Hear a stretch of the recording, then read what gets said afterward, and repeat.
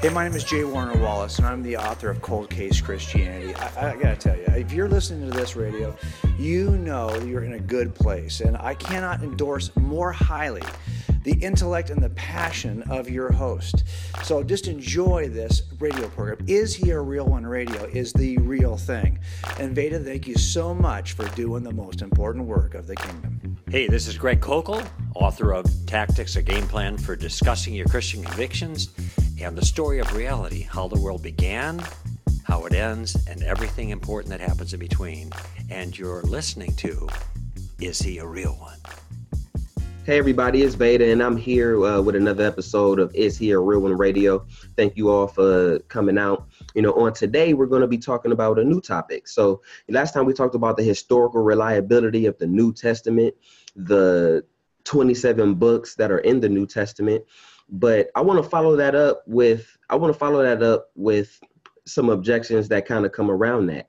Some objections that I hear and that I got sent to me since posting that video was about, what about the books that didn't make the Bible? What about the books that belong in the Bible, but they clearly aren't in the Bible? What about that? What about the objection of, there's really 81 books in the Bible. There are more books in the Old Testament, but they got removed, when they put out the Bible that you decide to follow. These are objections that people make. Truthfully speaking, people make that objection when people make that objection, I think that demonstrates a lack of research.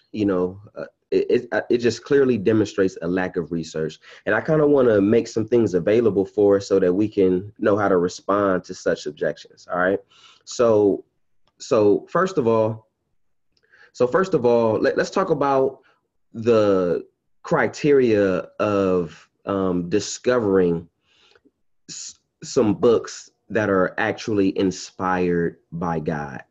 Okay. What does that mean? Right. For instance, we have early church councils, who got together. We have numerous church councils that got together for various reasons. And some will say that they decided which books are in our Bible, but that's simply not the case.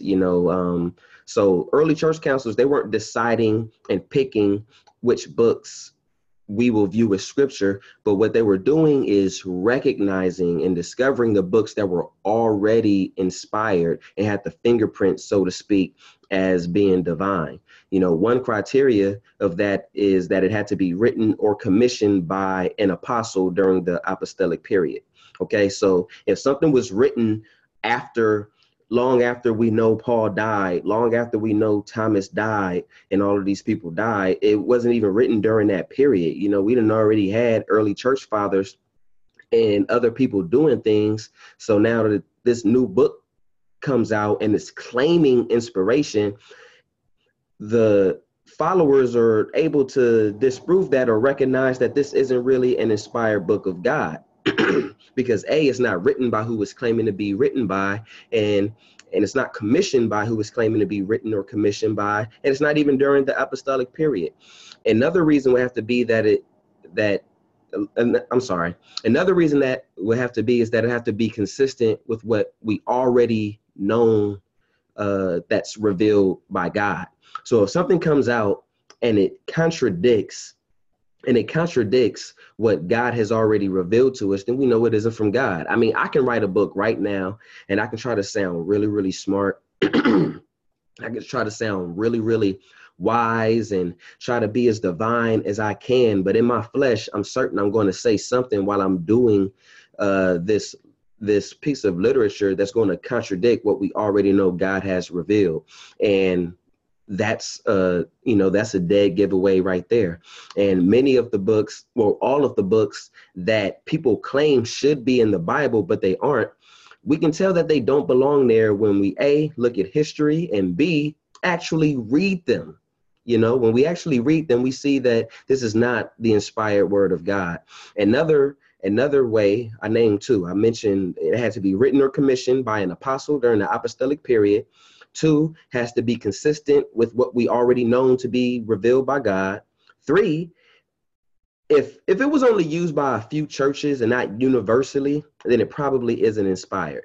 Let me use an example. Let's say, I'm in the music industry. I got connections and I have resources. and I do beats.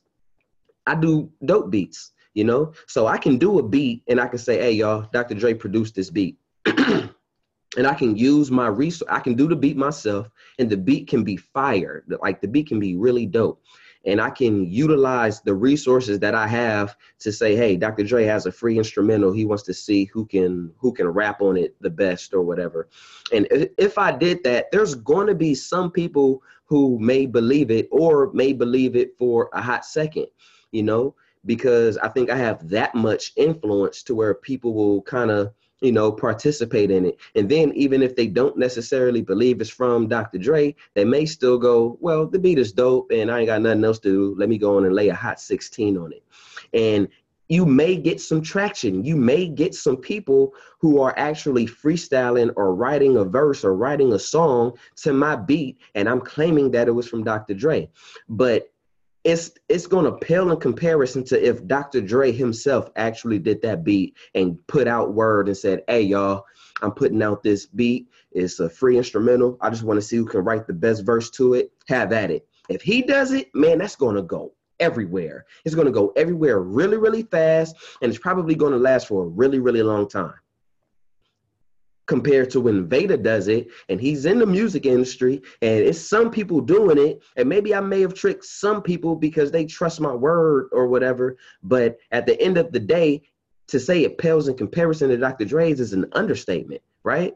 So it's kind of like that when it comes to these letters and these books that were written that try to claim biblical authority, and sometimes they traveled a little bit, but for the most part, they would only travel, you know, in like these small areas, but it wouldn't travel universally. If you want to learn about how the New Testament in particular traveled universally, just go to our last video where we talked about the historical reliability of the New Testament and how it was just a tsunami of copies, how it was just a tsunami of different manuscripts and fragments of the New Testament text. We don't have that with the other ones. Why? Because it's not really from who they claim to be from.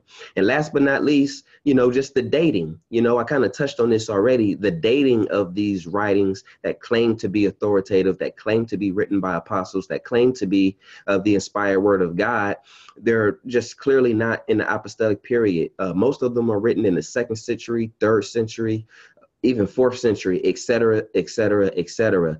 They were never viewed as scripture, except for, again, maybe a few, maybe minor moments, you know, but they were never viewed as scripture. So now that we covered that, I kind of want to talk about a few books that you may hear mentioned, you know. All right. So there are a few books that we may actually hear mentioned specifically, right? You know, Gospel of Mary, Gospel of Thomas. Let's talk about the Gospel of Thomas first. So the Gospel of Thomas was discovered in a 1945 collection of codices. All right. It was in the Coptic language, and the Gospel of Thomas happened to be in that collection. Now, what I'm not sure of is, all right, let me pick my words carefully. So we already had fragments of the Gospel of Thomas since about 1890. Okay. We had fragments of the Gospel of Thomas since about 1890, but I'm not sure if we knew if it was the Gospel of Thomas before 1945. That's the part I'm not sure of. But I do know that a major part of the Gospel of Thomas was discovered in 1945 in a collection of Coptic language codices. Now, the earliest fragment that we have today that we still have access to for the Gospel of Thomas is dated around AD 200. That's really early. That's really early, historically speaking, that we have a fragment of the Gospel of Thomas that's dated around AD 200. That's really early, you know, but when we examine it, we can still see that this clearly isn't an inspired word of God, and it doesn't belong in the New Testament canon. Let's just look at what it is. So for one, the Gospel of Thomas is basically a collection of 114 sayings, and it's mostly attributed to Jesus. And it paints a picture of Jesus that's unlike how we know him to be historically. Now, scholars and experts who have studied it, they say that it was written around AD 190 or something like that. AD 190 is when the Gospel of Thomas was written. Now, that's a pretty long time ago, but again, it clearly falls outside the apostolic period. It's long after Thomas has actually died, and experts and examiners of the Gospel of Thomas, not just Christians, by the way, not just Christians, but just scholars in general, they say that the Gospel of Thomas certainly depends on the canonical Gospels for the information that it's saying. So the fact that it differs from the 4 canonical Gospels and it differs from it, it demonstrates that it clearly isn't authentic. Okay, so now why would an examiner or expert say that it's relying on it? Now, we can do an episode. In fact, I think we will. I think we'll do a complete episode of each book that I'm mentioning here. Not the apocryphal books, because there's too many of them. Or maybe we will. I don't know. I don't know. But the when reading the Gospel of Thomas, I'm trying to think of an example. Okay, so let's say I think of of 9/11 all on my own, right? I remember 9/11. I was in the 7th grade when that happened. I remember where I was. I remember watching the news, and I can write an entire essay or dissertation on 9/11 events, right? Now, if someone comes along, now I can write it from my perspective.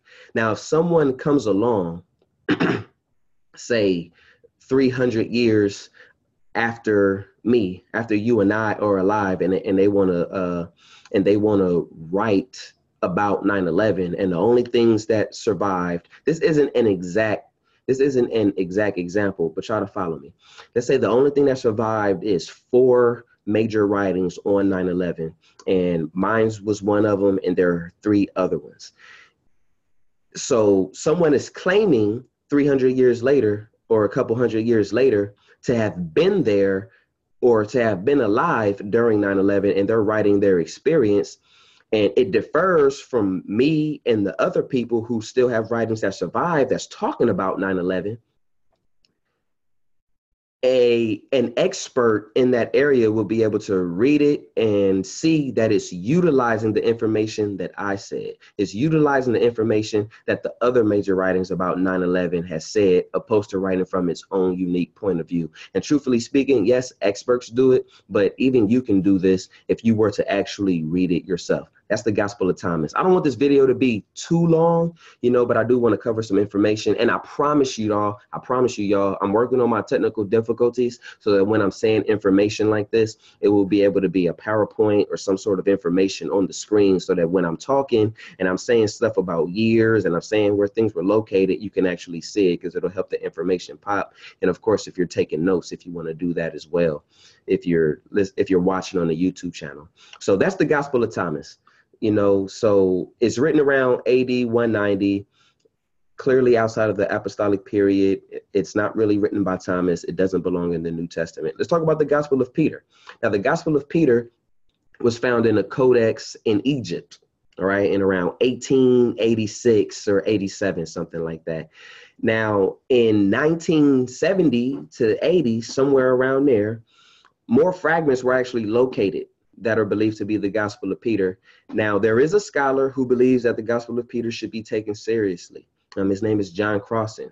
Now, he's the only scholar whom I am able to find who takes the Gospel of Peter seriously. But to be fair, in revealing the research, that I've done, I'm mentioning his name. But again, he's virtually alone. I don't know any other scholar that takes the Gospel of Peter seriously. In fact, many scholars disagree with a whole lot of things that John Crossan says. The Gospel of Peter is dated around the 2nd century, around AD 150 to 190. Again, the tradition, this is long after Peter died. The traditional view about Peter's death is around AD 64 to AD 67.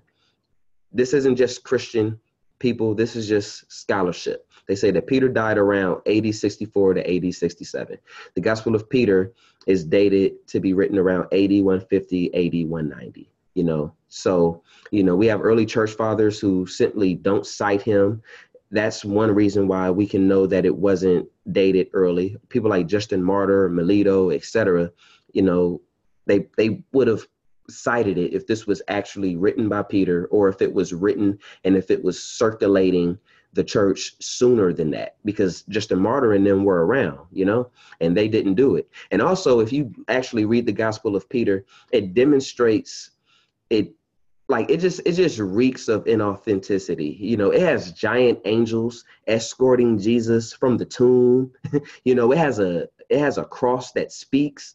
Now, granted, I know the Bible has some miraculous things. I know the Bible has some things that when I was a non-believer, I thought it was all a fable. I thought it was all a fairy tale that somebody made up, but I was saying that ignorantly without actually reading the Bible. But if you actually read the Bible, things actually do make complete sense. And, it's just things that sounds like legend. Like right now, when we try to think of TV shows and movies and we try to think of something that's really dramatic, we would say something like a talking cross, giant angels escorting Jesus from the tomb, things like that. And also it demonstrates ignorance with how Jews of that time actually got down, the things that they did.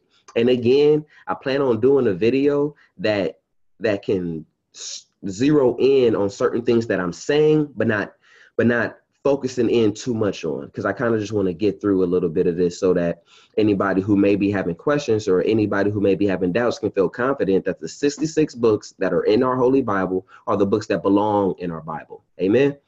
So there are others. All right. So first of all, when we're talking about these books that are in the New Testament or that supposedly belong in the New Testament, usually I only hear Gospel of Mary, Gospel of Thomas, Gospel of Peter, Gospel of Judas, or something like that. But there are a few others that circulated a little bit that are forgeries that don't really get talked about. And if you're a Christian and you're listening to this, I want to encourage you to be familiar with the information that I'm saying, because when people hit you with an objection, when people share a meme because it's attempting to debunk Christianity and they just shared it just because, hey, it's this in Jesus, so hey, it must be right, I'm with it. When you demonstrate a lack of knowledge about when these things were discovered, about scholars who actually have viewed it, books that actually cover it, it demonstrates that you actually researched this more than they have, more than the objector has. And if you're a person who isn't a believer, I'm hoping that some of this information can make sense. And again, I welcome everybody to just simply look up everything that I'm saying. I plan on using sources throughout what I'm saying right now, scholarship sources, because I'm not a scholar yet. At this point, I'm not Dr. Veda Heshman or anything. So I'm very intentional about citing things. In fact, if you look up Josh McDowell's and Sean McDowell's 2017 version of Evidence That Demands a Verdict, a lot of the stuff that I'm saying right here, I actually got from that book. There are other places, and I'll continue to say other resources where we can get information about the things that we're covering as it pertains to the New Testament, as it pertains to the books that claim authority that should be in the New Testament. A lot of this can be found in Evidence That Demands a Verdict by Josh McDowell and Sean McDowell, their 2017 version. Okay. Now let's talk about the Edgerton Gospel. The Edgerton Gospel is one that doesn't really come up a whole lot. It was found in Egypt around 1934. Again, Crossan, he dates this early as well. He dates all of these things. Let me not say all of these things. I've been trying to pick my words really carefully, but he dates most of these things really, really early. Scholars don't agree with him. In fact, I don't even hear this book brought up like that, but Edgerton, it was found in Egypt around 1934. It's pretty much unanimous. Not pretty much. It's unanimously, outside of Crossan, I don't know anybody who accepts this book as inspired. Now let's go to the Gospel of Mary. Now, the Gospel of Mary, to my knowledge, it's not a complete copy of the Gospel of Mary anywhere, like a complete copy of it. However, a Coptic fragment was discovered in about the 19th century, which isn't that long ago. Now, Karen King of Harvard Divinity School, she's a historian. She has work on this, and so does Daryl Bach. King, she says that the Gospel of Mary rejects Jesus's suffering and death as the path to eternal life. Again, Karen King, she's at Harvard Divinity School. She's a historian. And the Gospel of Mary actually claims that Mary was a prostitute. Now, this wasn't written by Mary. It was ascribed to her, and it tried to claim apostolic authority, and I'm not sure if anybody watching or listening has ever heard the movie called The Da Vinci Code, but the Da Vinci Code references this, and it speculates that Jesus and Mary were lovers, because somewhere in the Gospel of Mary, it reads, much loved by the Savior as no other woman, and even Dr. Bart Ehrman, who's an agnostic non-believer who writes plenty of books attempting to debunk the Christian faith, he says that that's ridiculous, and it's clearly ridiculous. I'm simply just trying to give y'all the information. Again, the Gospel of Mary, scholars who have examined this, they say that it's clearly dependent on the New Testament Gospels as far as where it got its information from. Yet and still, it's nothing like it. So, so that demonstrates that it's not actually written by Mary. It's not written by an apostle, and it's also not quoted or cited by any of our early church fathers. I'm gonna get through the last two really quick. There's also the secret gospel of Mark. The secret gospel of Mark. Again, Crossan, he believes that it should be taken seriously. And again, he's virtually alone in this thinking. Stephen Crossan has a book called The Gospel Hoax, where he declares that why he's convinced that this is certainly a forgery. I don't know anybody outside of Crossan who even treats the secret gospel of Mark like it's anything serious. And again, if you're listening to this, this is probably your first time ever hearing about it. If this is your first time ever hearing about it and you're a Christian, don't be dismayed. You're simply being made aware of information. And if a non-believer or a hostile person comes at you with an objection or with a simple question, you just have an answer. The scholars unanimously agree that it's a hoax. The secret gospel of Mark is a hoax. If you want more information on that, look up Stephen Crossan's book. He has a book called The Gospel Hoax. Okay. And all of these books have late dating. They clearly aren't written by who they claim to be written by, and they clearly weren't copied like the other New Testament documents. And let's also talk last but not least about the Gospel of Judas. The Gospel of Judas. This is my favorite one, not because I'm certain, I know it's not inspired, but this is my favorite one, because again, this is written long after Judas actually died. Scholars say it was written about 125 years after his death, clearly not written by him. But, the Gospel of Judas, if you read it, it has this aura like it's giving you some hidden knowledge, right? Like it paints the Gospel of Judas. It elevates Judas to the level of Jesus's greatest disciple. If you read it, it elevates Judas to the level of Jesus's greatest disciple, opposed to simply being a traitor or a villain. And it also makes Judas the hero of Jesus's crucifixion. It says that he assists in Jesus finishing his mission of salvation. Now, an early church father actually did mention the Gospel of Judas, Irenaeus, in his book Against Heresies. He actually mentioned it. He mentions it as a heretical text, though. And he wrote Against Heresies around AD 180. That's pretty early. But again, scholars say that this is written about 125 years after Judas's death, clearly not written by him, clearly after the apostolic period. And, it's a forgery. It's a forgery. I want to read a quote from Dr. Bart Ehrman. Again, this is a man who is not a believer. He is not a Christian. I mentioned him in the video when we were talking about the historical reliability of the New Testament. I want to read a quote from him as in his book. Give me 1 second, y'all. 1 second. I want to read a quote from him. I should have pulled this up before I did it, but he has a book about the Da Vinci Code. He has a book called the Da Vinci Code, and I want to read a quote from it. So in his book, Truth and Fiction in the Da Vinci Code, on page 102 to pages 103, Dr. Bart Ehrman, who is not a Christian, He is an agnostic non-believer who writes several books attempting to debunk the Christian faith. Although he does that, he does consider himself a historian. So as a historian, he has certain views after reviewing the research. And this is what he says about the books that we've briefly discussed, like the Gospel of Judas, Gospel of Mary, Gospel of Thomas, etc.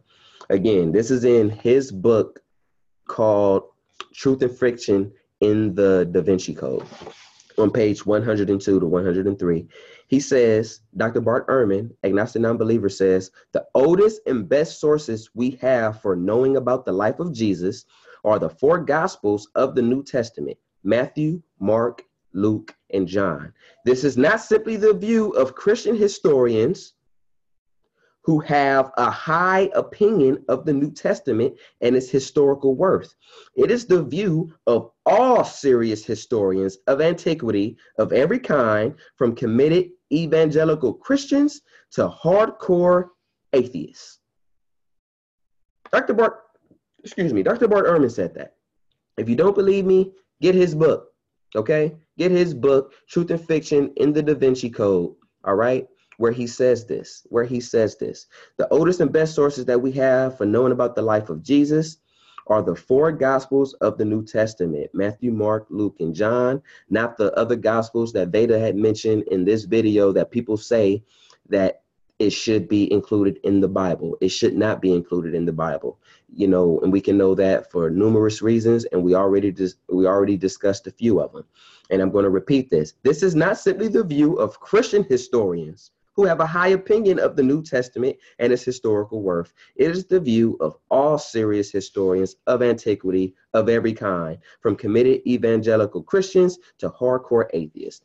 So what he is saying is, if you are a scholar or if you are a person who is serious about history, you do not look to these other books that claim authority to know anything about Jesus. This is not any hidden knowledge that's out there. These are forgeries. That's what Dr. Bart Ehrman, a devout agnostic non-believer, says. And he says that when he puts on his historian hat.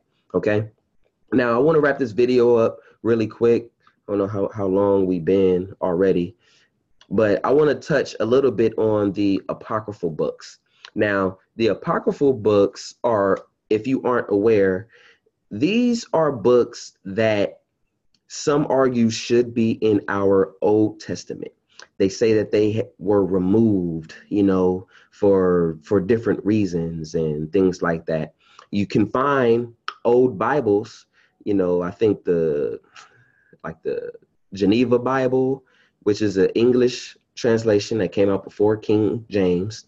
The Bishop's Bible may have it, but the Geneva Bible does, I'm pretty sure. It has these extra books, and they'll say, well, it should be 81 books in the Bible, not 66 or something like that. And because there are various books that were written, and they say that these are inspired by God, but human, they picked out the books that they want. This is false. This is just simply false, and we know this historically, and we're going to talk about a few reasons why the books in the Apocrypha, how we can confidently trust that they are not inspired. For one, the Apocryphal books, it has contradictions, and it contradicts the Word of God. I talked about that in the very beginning of this video, right? It contradicts the Word of God. The Bible talks about, let me pull up. I'm not going to pull out my Bible. I'm just going to pull up Luke chapter 16 on my phone real quick. I'm going to pull up Luke chapter 16, verses 25 and 26. For those who are really into the Bible, what I'm looking for right now is the verse when Jesus is telling, some say it's a parable. It's some theological debate on if this is a parable or not. But Jesus is describing a rich man who goes to heaven. No, I'm sorry. Oh my goodness, that was so wrong. A rich man who goes to hell and a poor man who went to heaven. Okay. Now, Luke chapter 16, verses 25 and 26. I'm going to read this to y'all. And then I'm going to read something from Second Maccabees, which is in the Apocrypha, that clearly contradicts the word of God. So Luke chapter 16, verses 25 and 26 says, "But Abraham said, 'Child, remember that you in your lifetime received your good things. In your lifetime, you received your good things, and Lazarus, like manner, bad things. But now he is comforted here, and you are in anguish. And besides all this, between us and you, a great chasm has been fixed, in order that those who would pass from here to you may not be able, and none may cross from there to us.'" None may cross from there to us. This is demonstrating that when we pass away from our earthly bodies and we're either in God's presence or we're not in God's presence, that's where we are. You can't pray it away. You can't pray, like if I die right now and I go to hell, you can't pray after I die that, okay, I hope Beta makes it to heaven 2 weeks after I done died, right? This is what the Bible is saying. Now, I'm also going to go to the book of Hebrews chapter 9, verse 27. Hebrew 9, verse 27. I'm going to read two scriptures that supports what I'm saying. And the Bible declares, "And just as it is appointed for man to die once, and after that comes judgment." After man dies comes judgment. This is what the inspired word of God says. Now let's take a look at the book of Second Maccabees, which is an apocryphal book that is not the inspired word of God. Look how it clearly contradicts what we just read in the inspired word of God. The Second Maccabees chapter 12, verse 45 says, "Wherefore he made the propitiation for them that had died, that they might be released from their sin." Now, wherefore he made the propitiation for them that had died, that they might be released from their sin. Those who had died might be released from their sin. That is a clear contradiction of God's word. Now, let's talk about how these books are clearly not recognized historically, and then I'm going to let you go on about your day. All right. So the first reason is it has clear contradictions, and we will do a complete episode on the Apocrypha about how it's not inspired as well. We will do that. In fact, I'm going to try to get a scholar who specializes in this particular subject so I can interview him or her about this subject. But as of right now, y'all got me. Hey. All right. So the second one is that Jews never accepted this as scripture. Jews never accepted the apocryphal books as being in the Hebrew text or the Old Testament or the Old Testament canon. Let's take a look at something that Josephus says. Josephus is a classical historian. His work is referenced and revered by many, many people, Christians, Jews, historians in general alike. And listen to what he says about the Jewish canon. And all right, this is what he says about the Jewish canon. And this is way, way, way before like the Council of Nicaea or anything like that. Listen to what Josephus says. He says, "We, the Jews, we have not 10,000 books among us, disagreeing with and contradicting one another, but only 22 books which contain the records of all time and are justly believed to be divine." He said there are 22 books. Now, granted, the Old Testament has 39 books. Historically speaking, particularly when it comes to Jews, you will hear or read them refer to the Old Testament or the Hebrew text as being 22 books, but it's the same 39 books. They just group them together differently. We group them a certain way, so it ends up being 39 books, but they group them a certain way, and it's 22 books. Sometimes it's 24. But anytime you look at something historically and you see a Jewish historian referring to Old Testament text and they say 22 books or 24 books, you can bet $2 that you don't even got, that they're referring to the 39 books of the Old Testament that we understand it today. And we see that Josephus says, we the Jews have not 10,000 books among us, disagreeing with and contradicting one another, but only 22 books, the 39 books that we're referring to, which contain the records of all time and are justly believed to be divine. He goes on to specify, and he says that 5 of them are the books of law written by Moses. 13 of them cover the time from Moses, from King, cover the time from Moses to King. Oh my goodness, y'all. I'm sorry. I'm mixing up because I wrote down how to pronounce this king's name and I don't want to mess it up. And this is when this is when I feel really, really bad when I don't know how to pronounce the these old names. Wait a minute, I wrote it down. I'd rather have y'all hear me stumble over my words than mispronounce his name. Hold on, y'all. I wrote this down in my notes. La-di-da. Artaxerxes. Okay? Artaxerxes. Now, 5 of them are books of law written by Moses. 13 of them are covered from the time to Moses to King Artaxerxes. The reason why that's important is because King Artaxerxes, I hope I'm pronouncing his name right, he reigned around the time the book of Malachi was written, which is the last book in the Old Testament. So that's why that's important, okay? And Josephus also goes on to say that 4 of the books contain hymns and precepts for the conduct of human life.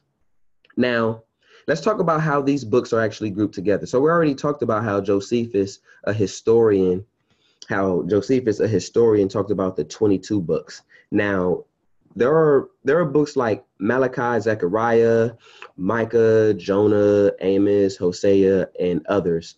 I think it's about 12 or 13 of them. They're grouped together. Okay, so that's one book in the Jewish Old Testament. And this is going to be 12 or 13 books in our Old Testament. In the Jewish Old Testament, you're going to see Jeremiah and Lamentations grouped together. So that's 2 books. And that's 2 books in our Old Testament as we understand it today. In the Jewish Old Testament, they're grouped together. Judges and Ruth are grouped together. 1st and 2nd Samuel are grouped together. 1st and 2nd Kings are grouped together.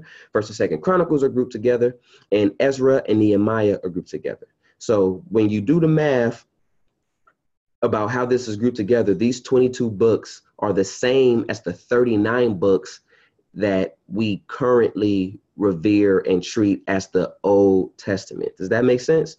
So, all right. So we see Josephus, a Jewish historian, is saying this, although he doesn't clearly name, name the books, he does name, he does name the types, like the genres, but it's consistent with history and how we understand the Jewish Old Testament or the Hebrew text to be grouped together and how that's the same 39 books.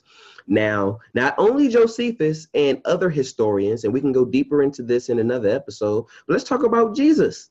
I'm gonna go back to the book of Luke to talk about something that Jesus said. I'm going to go to the book of Luke, chapter 24, verse 44. All right, verse 44. Now, keep in mind that we done already discussed about how they're grouped together differently. So let's go to Luke 24:44. The Bible says, then he said to them, talking about Jesus, then Jesus said to them, these are my words that I spoke to you while I was still with you, that everything written about me in the law of Moses and the prophets and the Psalms must be fulfilled. Jesus said this, Luke 24:44. These are my words that I spoke to you while I was still with you, that everything written about me in the law of Moses, the prophets, and the Psalms must be fulfilled. Now, again, I know that this video on YouTube doesn't have everything grouped together. I don't make promises, y'all, but I promise y'all, I'm currently fixing my technical difficulties, and I will demonstrate showing the 39 books of the Old Testament and how they're grouped together obviously how they're separated in our Old Testament and how they're grouped together in the New Testament. But when Jesus says this, he's referring to the 22 books that we understand the Jewish Old Testament to be. This does not include the apocryphal books. This does not include the books that some claim were removed from the Old Testament later. Yes, they existed. Yes, people knew about them. And yes, they're still available to us today, but they were never, ever viewed as scripture.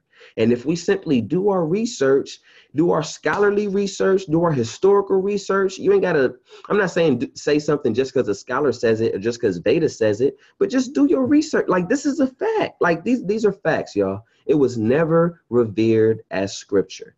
And I'm saying this as a person who had a whole lot of questions when I was an agnostic non-believer. These are a lot of questions that I had. So I'm simply sharing information that I came across as I had a lot of questions. It's like, okay, well, what about these books over there? How come that's not in scripture? These are very realistic and reasonable explanations, right? So even when Jesus says that in the Gospel of Luke, in his own words, he's referring to the 22 books of the Jewish Old Testament, not those other books in the Apocrypha. Now, excuse me, y'all. Let me drink some water. We're almost done here.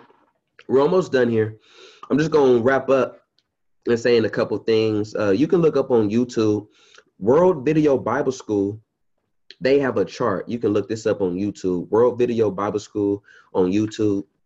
They actually have a chart, and they mentioned that the New Testament has 263 quotes. Now, I didn't check this, but I think they're a pretty reliable source, so that's why I'm mentioning them. They say that the New Testament has about 263 quotes, and it's of the Old Testament, and 370 allusions to the Old Testament, meaning it alludes to it, right? 370 times, and it quotes directly from it 263 times. In the New Testament, it does that many times about the Old Testament. And not once does it mention any of the apocryphal books being inspired. Now, in my interview with Dr. Michael Heiser, I asked him about the book of Enoch and that book appearing to be being quoted as prophecy from the book of Jude, which is in the New Testament. And I asked him about that. You can go to my interview with Dr. Michael Heiser. I think I asked him that at about the 41-minute mark, and we discussed that. That has some good information as well, in addition to what we're talking about here. And last but not least, what I'll say as we close out this video is that the apocryphal books, they don't even like claim to be inspired. If you read the Bible, you're going to see books often claiming inspiration, claiming biblical authority, claiming to be the inspired word of God. Many times you see that many times in the Old Testament and the New Testament, but we don't see that in the apocryphal books. Further confirmation that it just simply isn't inspired. Now, these are helpful, they're useful, and if you're serious about your biblical knowledge, sure, you should read them, because the New Testament writers read them, because early church fathers read them, so we should read them too. But that doesn't mean it's the inspired word of God. And again, some books in the Apocrypha, they claim not to be inspired. Old Testament and New Testament claim biblical authority. They claim inerrancy. If you look at the Ecclesiasticus prologue in the Apocrypha, look what I'm about to read, y'all. Peep this. In the Ecclesiasticus prologue, it says, "Ye are intended, therefore, to read with favor and attention, and to pardon us if any parts of what we have labored to interpret, we may seem to fail in some of the phrases." Let me read that again. "Ye are intended, therefore, to read with favor and attention, and to pardon us if any parts of what we have labored to interpret, we may seem to fail in some of the phrases." It's saying that if we mess up, hey, stall us out if we messed up, y'all. The Holy Spirit led the writers of Scripture. God inspired scripture. God doesn't make mistakes. Now, humans who copied our scripture may make some mistakes here and there. And thank God we have so many copies and we can trust what the Bible actually says. Again, refer to the other video, Historical Reliability of the New Testament. In the prologue of Ecclesiasticus, it says, hey, stall us out if we messed up, y'all, if we say anything, but you should listen to this and pay attention and learn from it, but stall us out if we mess up. Do that sound like God? No, it doesn't, because it ain't God. That doesn't mean we can't learn from it, though. We can learn from it. So this is our episode on today about our books missing from the Bible. The answer is no. We can trust that the books that we have are the books that God inspired, 66 books, and that's it.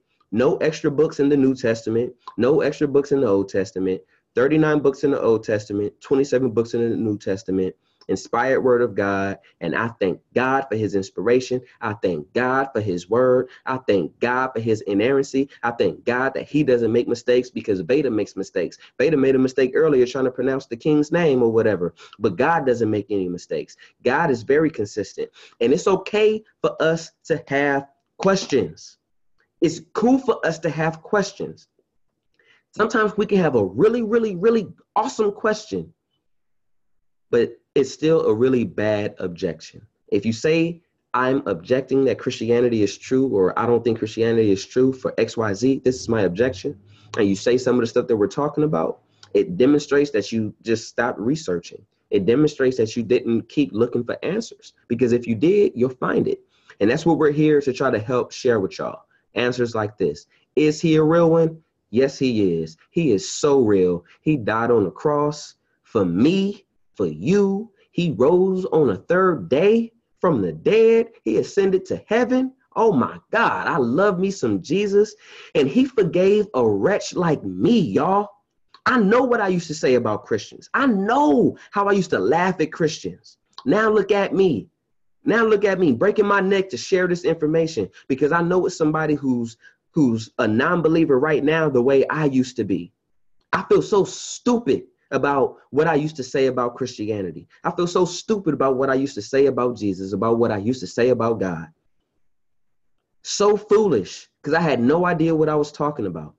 And people who make these objections, they just, they just didn't keep researching. And if you're a Christian and you're listening to this, I pray that you have some confidence in what has been demonstrated.